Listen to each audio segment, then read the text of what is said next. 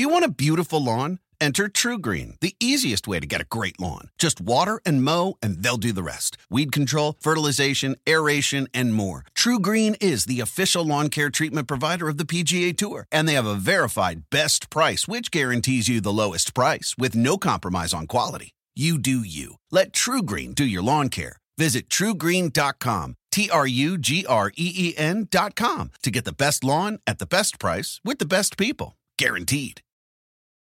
Whether you're a morning person or a bedtime procrastinator, everyone deserves a mattress that works for their style. And you'll find the best mattress for you at Ashley. The new Tempur-Adapt collection at Ashley brings you one-of-a-kind body-conforming technology, making every sleep tailored to be your best. The collection also features cool-to-the-touch covers and motion absorption to help minimize sleep disruptions from partners, pets, or kids. Shop the all-new Tempur-Adapt collection at Ashley, in-store or online at ashley.com. Ashley, for the love of home.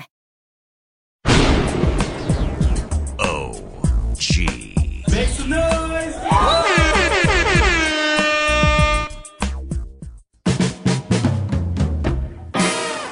How you doing, everyone? I'm Russ Salzberg, and once again, I want you all to listen up and get a load of this. Bryce Harper, $330 million, 13 years. Manny Machado, $300 million, 10 years. Yet, many free agents remain unsigned, and there's whispers of a possible labor dispute. Where did this all get started? Let's take a look at some forgotten heroes. Plus, the most glamorous gym class ever, the NFL Combine. And perhaps one of the worst TV shows ever, LeBron James, The Shop. So like I said, listen up, because you're really going to want to get a load of this. All right, with all the talk, certainly the big one, Bryce Harper, 13 years, $330 million, and, before him, Manny Machado, the $300 million, 10 years. What all this talk about all this money, and then there's people pissed off because you got free agents unsigned, and you got people like Justin Verlander saying the free agency in baseball is broke, which I think is a pretty stupid remark. But having said that, I think it's important to go back and do some history. I think it's very important because I when I talk to people, a lot of people who are younger, and I'm not talking about just millennials, I'm just talking people who are young. A lot of people don't realize where and when this all got started. There's, of course, arguably the most famous name when it comes to helping baseball labor was the head of the union, Mr. Marvin Miller, who, whether you liked him or not, he should be in the Hall of Fame. And, of course, there's Curt Flood. And I'm going to speak about these two gentlemen. But it got started, and if he was around today, Marvin Miller would tell you that. It got started with a couple of Los Angeles Dodger pitchers by the name of Sandy Koufax and Don Drysdale. That's right. Sandy Koufax and Don Drysdale, two, of course, Hall of Famers. In 1966, the spring of 1966, Koufax and Drysdale decided to hold out. They didn't have an agent. Actually, they were doing some television work. A lot of those guys would get bit parts in some stuff and some shows, and they got a TV agent. Anyway, long story short, they wanted to hold out together. They did hold out. They were looking for $1 million together for 3 years. And they were going to split it up. So it was going to come to about $167,000 a year for each one for 3 years. So they held out. Now, you got to remember, they're coming off 1965, all right? In 1965, just to give you a little bit of historical perspective here, 1965, Sandy Koufax was 26-8. his one-loss record. His ERA was 2.04. He completed 27 games. He threw 8 shutouts, 335 innings pitched, and he struck out 382 batters. And he also won his second Cy Young Award. All right? Drysdale went 23-12. Not too shabby. 2.77 earned run average. 20 complete games. 7 shutouts. 308 innings pitched. Oh, yeah, and by the way, at the plate, Drysdale batted .300 and smacked 7 home runs. All right? Koufax, for his performance in 1985, was paid $85,000, and Drysdale was paid $80,000. All right?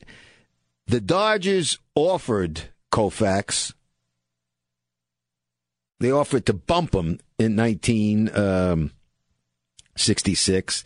They offered to bump him to $100,000, and for Drysdale, they offered him a $5,000 bump to $85,000. So Koufax was offered a $15,000 raise, and Drysdale a $5,000 raise.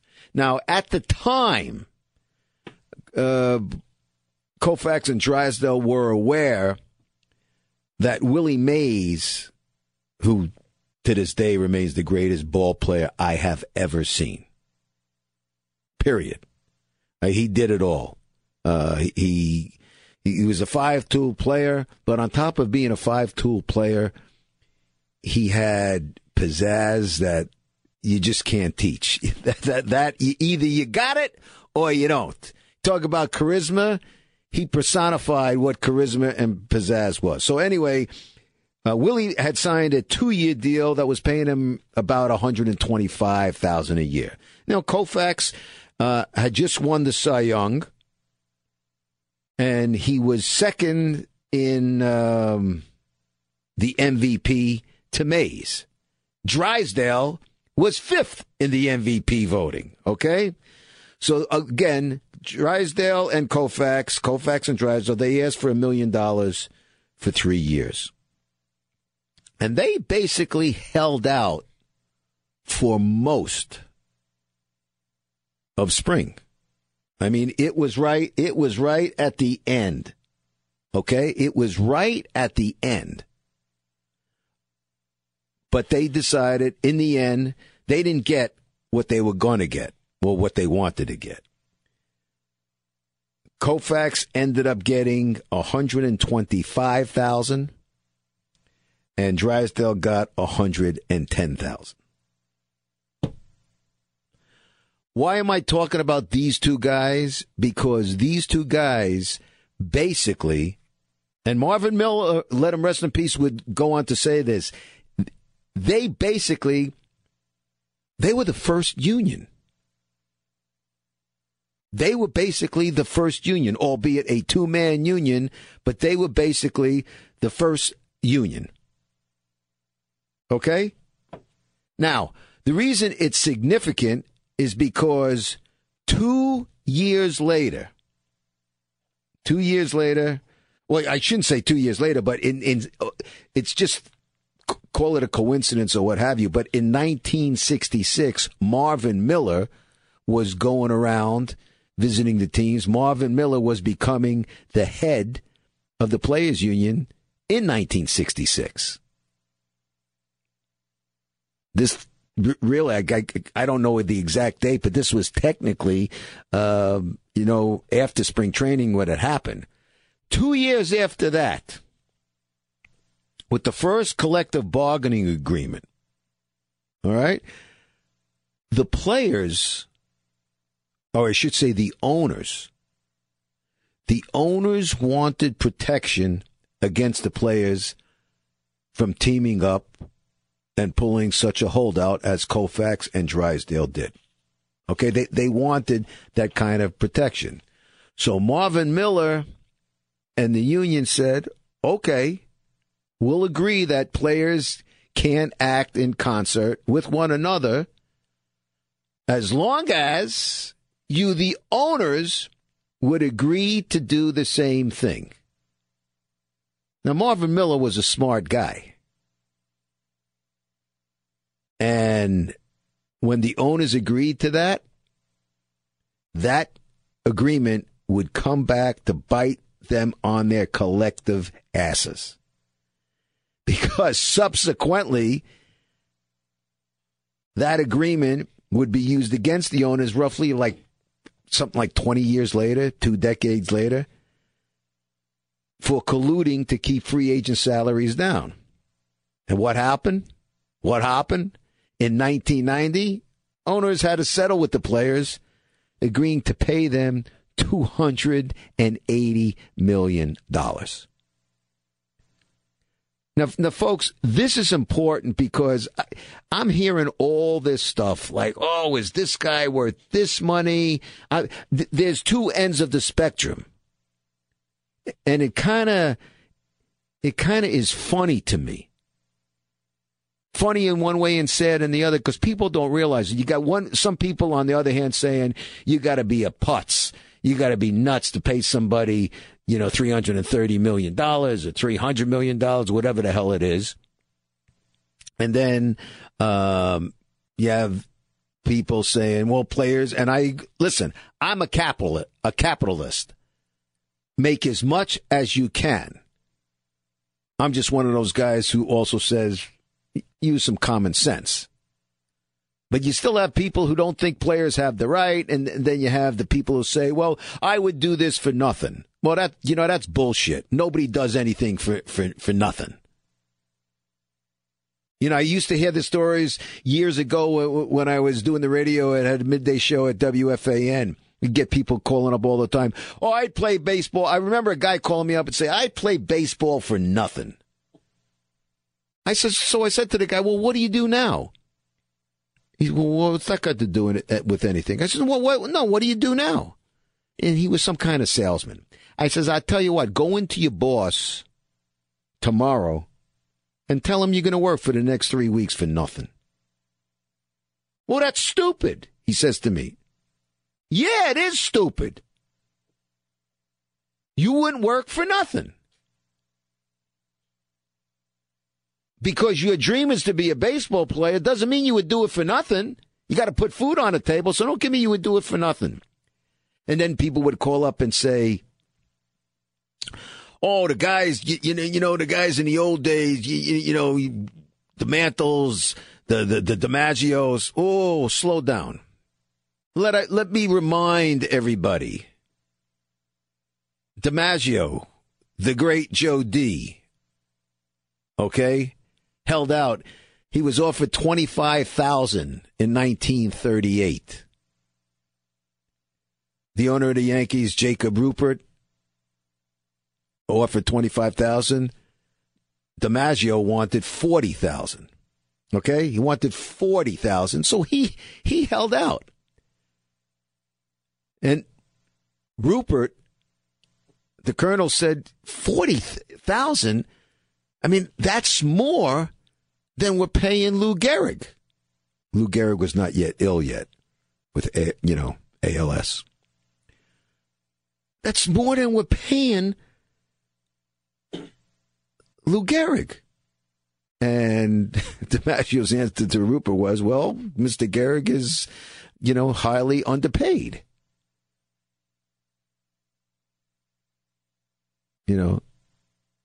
Subsequently, Gehrig would sign for $39,000, and Gehrig was the legendary Gehrig, so DiMaggio wasn't going to get his 40, and he subsequently settled for the $40,000. But my point was, and fans booed Joe D back then for holding out.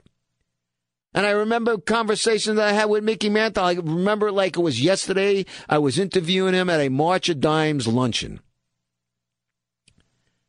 And I said to Mick, Mickey, what would you do? What do you think you would be worth if you were playing today?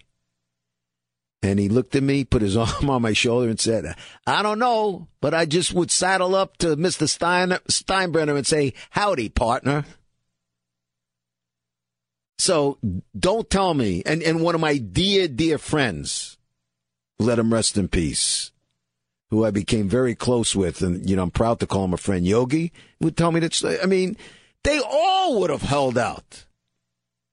They all would have tested free agency had they been allowed to. Okay? So they weren't allowed to. That's why. And I think it's kind of important for people, we're in these arguments today, and, these guys are making this amount of money, and then you have other free agents. While these guys are making these jumbo numbers, you have other free agents remaining unsigned. Oh, and is there collusion? There's this, there's that. We can argue till we're blue in the face. And I think the next collective bargaining agreement comes up in 2021, and a lot of people are saying if it stays like this, it's going to be pointing to another labor dispute. So I mentioned Koufax, and of course I mentioned, Marvin Miller, and rightfully so. But let's not forget Curt Flood. Because without Curt Flood, what he did was incredible. Curt Flood, while I say Willie Mays, again, was the greatest ball player, greatest center fielder I've ever seen, but not just center fielder, he was the greatest ball player.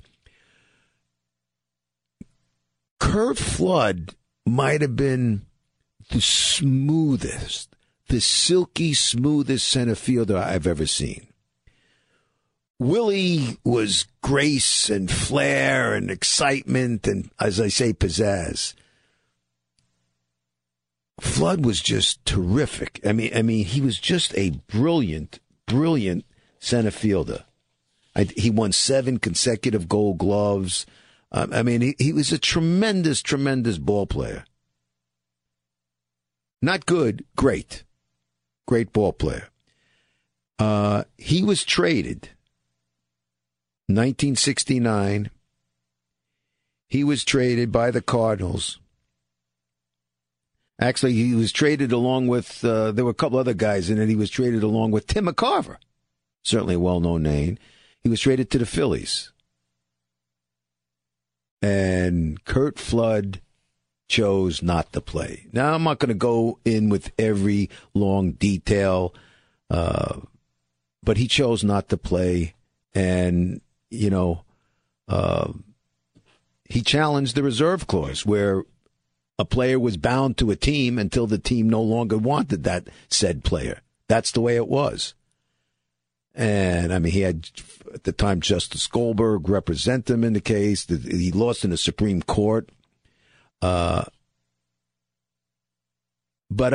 he also forfeited, by doing so, he forfeited a $100,000 salary in 1970. He sat out the 1970 season rather than going to the Phillies. That would open up the floodgates. So to speak. Yeah, actually, I should have said that. I said open up the floodgates. Yeah, that is, yeah, no, so to speak. You're very good, Crash, very good. But really, he gave up $100,000.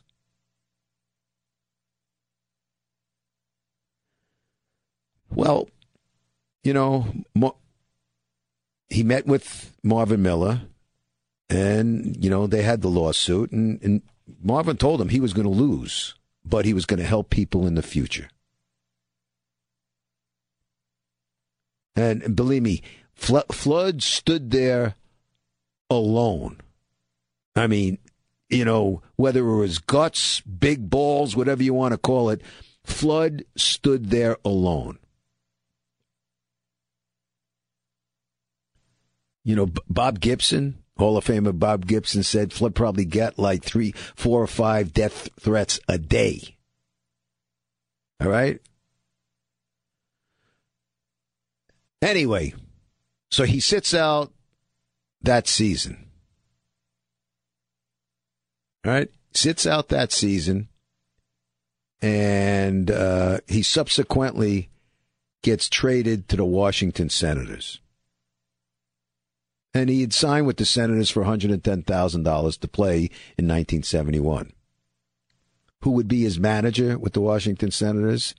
Guy by the name of Ted Williams. I don't think I need to tell anybody who Ted Williams was. But he called it quits after 13 games. You know, sitting out, for lack of a better term, just ripped his soul out.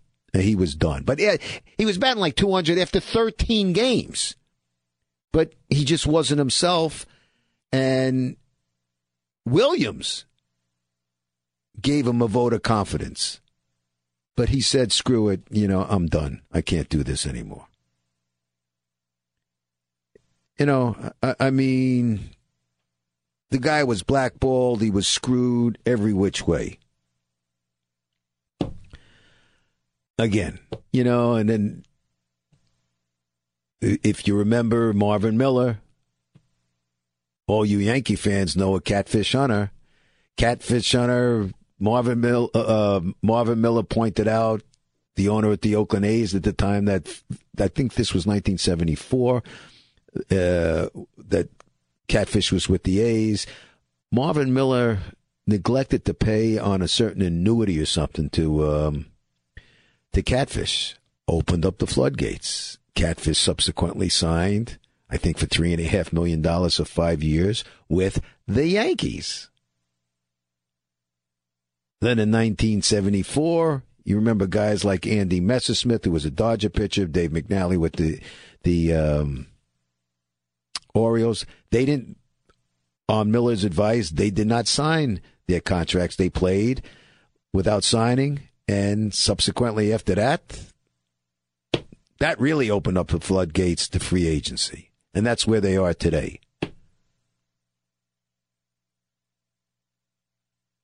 And Miller, how about this? Marvin Miller, to his credit, when they, you know, I'm not going to go through every strike that ever was, but Marvin Miller was the one who said 6 years. After 6 years, a player gets entitled to free agency because he thought it would be too saturated, too crazy if everybody was free agency right away. My point being, when we talk about all this money today, folks, I don't care what side you're on. If you're on an owner's side, if you're on a player's side, and I don't mean to be a fence sitter, and anybody who knows me knows I'm not a fence sitter when it comes to issues.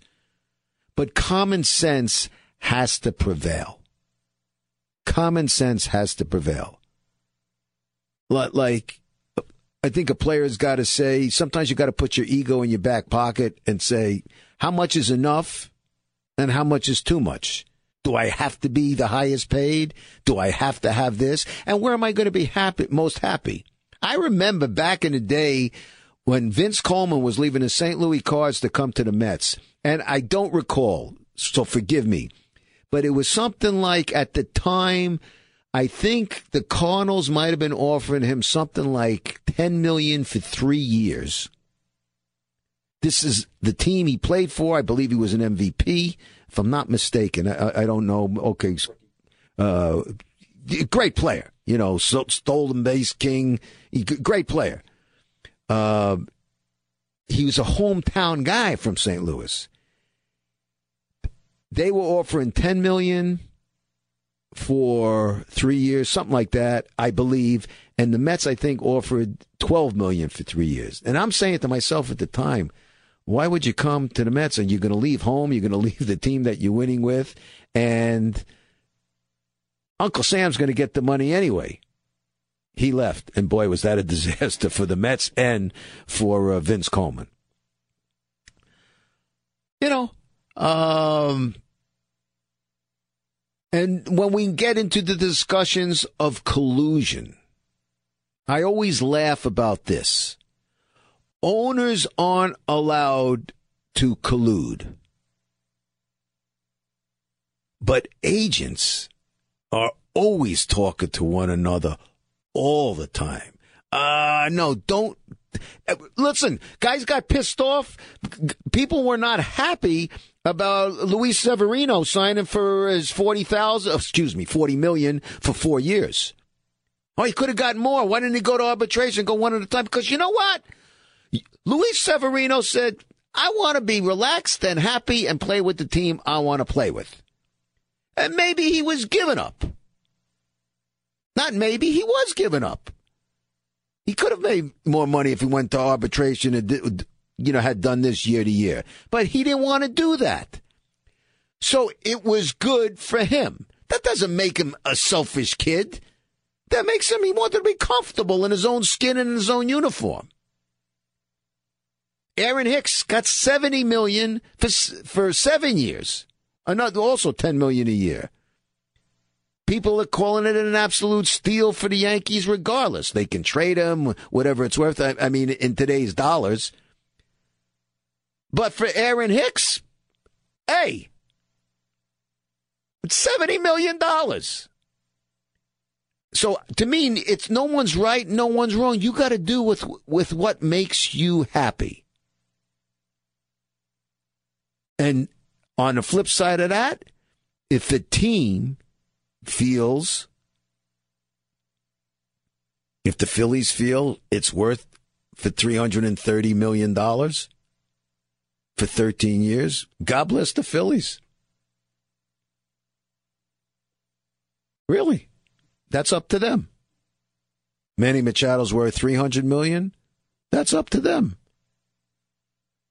You know, it was reported the Dodgers were offering something like $40 million a year for 5 years for Harper. I understood that more than the 10 or the 13 years because, all right, I think this guy's going to be really good for the next 5, but I don't know what's going to happen when he hits the other side of 30 or 31, 32. But I think players, when I hear players complaining that the system's broke because guys remain unsigned, like Kimbrel or whatever, I'm just talking as of today. Who knows what's going to be tomorrow? Guys, get signed. Keuchel. My point being, I understand a player being frustrated because he's not getting to a team right away. But you got to use some common sense and understand we're talking about millions and millions and millions of dollars. And you got to look at the picture and say, for crying out loud, I mean, I got to understand a guy, I want my money, but I got to look at the other side. What am I going to, how good am I going to be X amount of years from now? That's what gnaws at me. Common sense doesn't get used here. Again, I'm all for anybody making, if somebody wants to give some guy $1 billion, God bless him. And to the owner, God bless him. You think somebody's worth that kind of money? That's what your market's paying him? God bless him. But just because it's you heard of the phrase fiscal responsibility.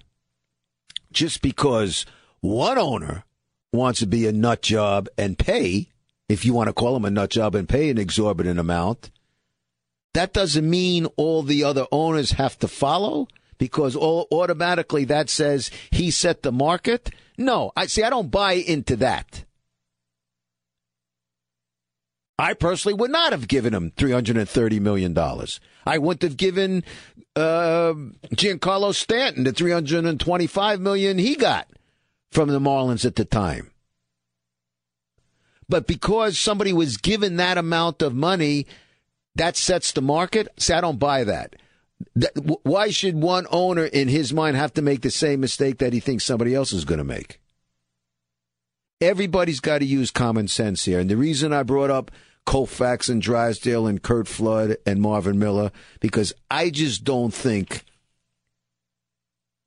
a lot of the players, and I'm a players guy, like I say, I want them to be able to make as much as they can. But I think they got to look back and where it came from. Do you know when Marvin Miller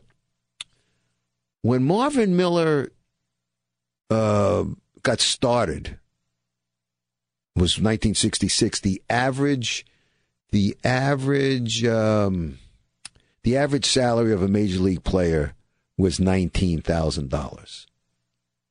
When Miller left, I think it was 82, the average player salary had jumped to $326,000. Today the average is over $4 million, whatever the hell it is. I mean, people just need a little reminder. And all last week I'm reading about all these signings or not signings, and I think everybody needs to realize, the guys who signed and the guys who are looking for teams, where it came from and what was sacrificed to put you guys in the position to make these millions of dollars.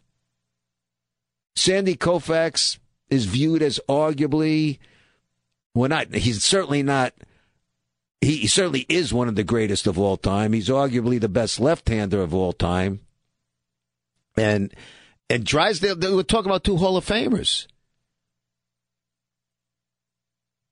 How about Joe DiMaggio holding out? I mean, and people forget where people come from.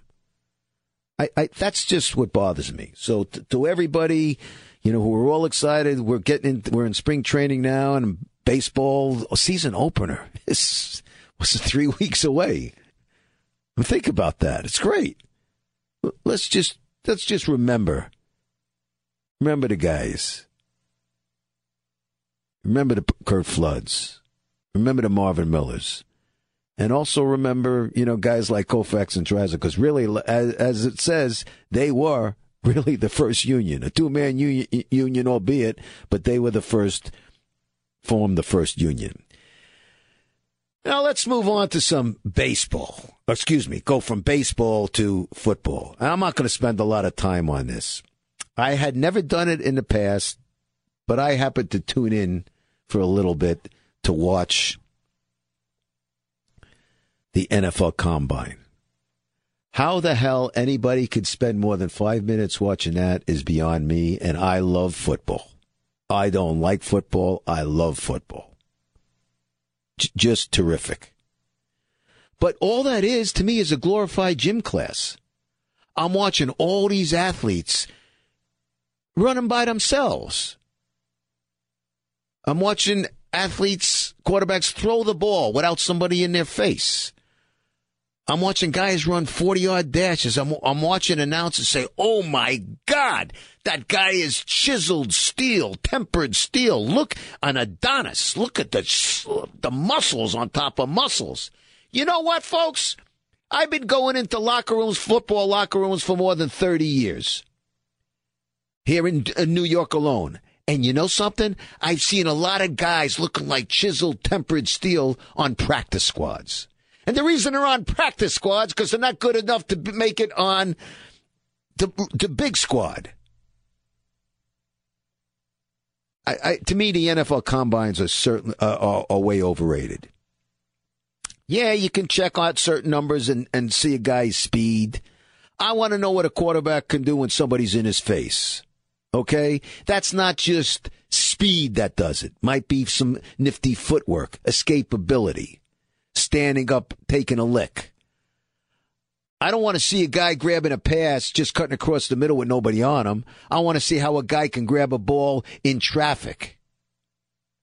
Like, to me, and I've heard this from different general managers,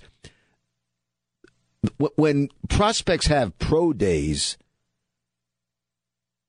GMs learn more from the pro days because you're seeing a guy, he's working with people that he knows. That's another thing. You go into a combine, you don't know how a guy turns, or you don't know what your receiver's nuances.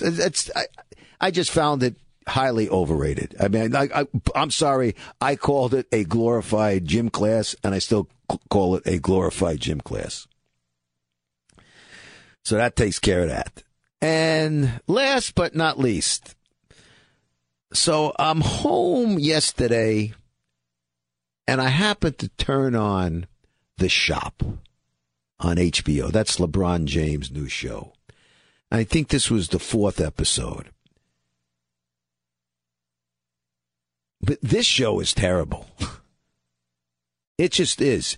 First of all, again, if you're not familiar with it, the premise of the shop is like a barbershop, and in particular, a black barbershop. I don't know if you remember the Ice Cube's movie Barbershop 1 and Barbershop 2 were hysterical movies. But, and that's kind of the basis, and it's in particular a black barbershop where a bunch of guys sit around and argue and getting their hair cut. I get that. Actually, when I heard the premise of it, I thought it was going to be a good idea. But the shop is not representative of a black barbershop. It's a bunch of basically multi-millionaire black guys who they get sitting around, very rich guys, and they're not debating anything. They're all agreeing, talking about it. And it's nothing. I don't know what you're trying to accomplish. And they had, for example, they had on yesterday, they had the one that I saw, comedian Jamie Foxx, who I think is great. But Jamie Foxx, it seemed every other word out of his mouth was the N-word, and every other word out of his mouth was motherfucker. What's the point? He's trying to be cool. Is that the point? And then you're going to get pissed off if people are saying, well, you're playing to every stereotype. And then LeBron James is talking about, and it was a good point to be brought up. They're talking about, like, what do you owe? The hangers on, family members. And I thought that was, this was one time I said that was a good point. And Anthony Davis, from the Pelicans was on. And Anthony, it was wonderful to hear. And LeBron brought it up. He was talking about Anthony's parents. And Anthony said, my parents told me I don't owe them nothing. Whatever I do, I accomplish. That was great to hear.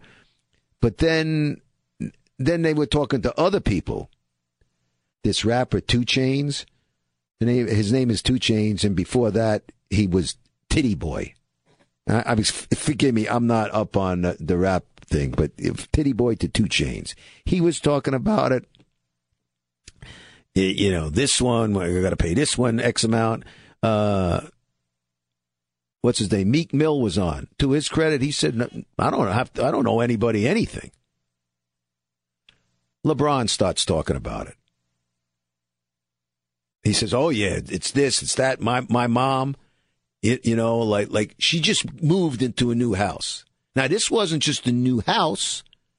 She had to build the house from the floor up.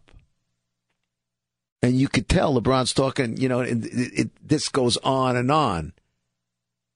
Now, if I characterized that or said that and spoke about that about his mom, just how much is enough. Oh, boy, what would happen to me? What would I be accused of? Yeah, so LeBron says, yeah, this and that, but, that's life. Oh, it doesn't have to be that's life.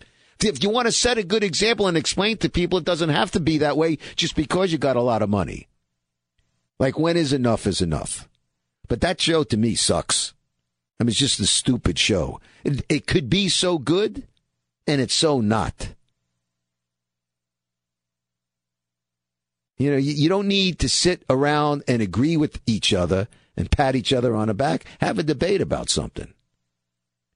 Have some different viewpoints, or have people on. Doesn't have to be just a bunch of black guys sitting around. You could throw in a couple of white athletes or entertainers. And not someone who's just going to agree with you, because they've had in the past. They've had Jimmy Kimmel and they had Jon Stewart. They were all just agreeing. There was no debate, nothing. So if you're going to want something to kind of reflect what life is in a black barbershop, then do it the right way. Okay? But the way LeBron's doing it, that ain't the right way. But right now, that is a wrap on today. So I want to thank you all for getting a load of this. And now I'd like to get a load of you. Let me know your thoughts. As always, you can contact me on Twitter at Russ Salzberg or on Facebook. You can also visit my website at russsalzberg.com. My thanks always to the big man across the way. Takes good care of me, Crash, a.k.a. Mike Caragliano. To Chris Rutsky, head of the OG Podcast Network. To my very fine OG Podcast Network producer, Tim Einikel. Craig Schwab, 77 WABC Program Director. His outstanding assistant, Matt Dahl. And last but certainly not least, you guys and gals out there, because without you guys and gals, I'd have nobody here to be talking to. So until next time, it is I, Russ Salzberg, saying to all of you, bye-bye, so long, and farewell. Have a great week.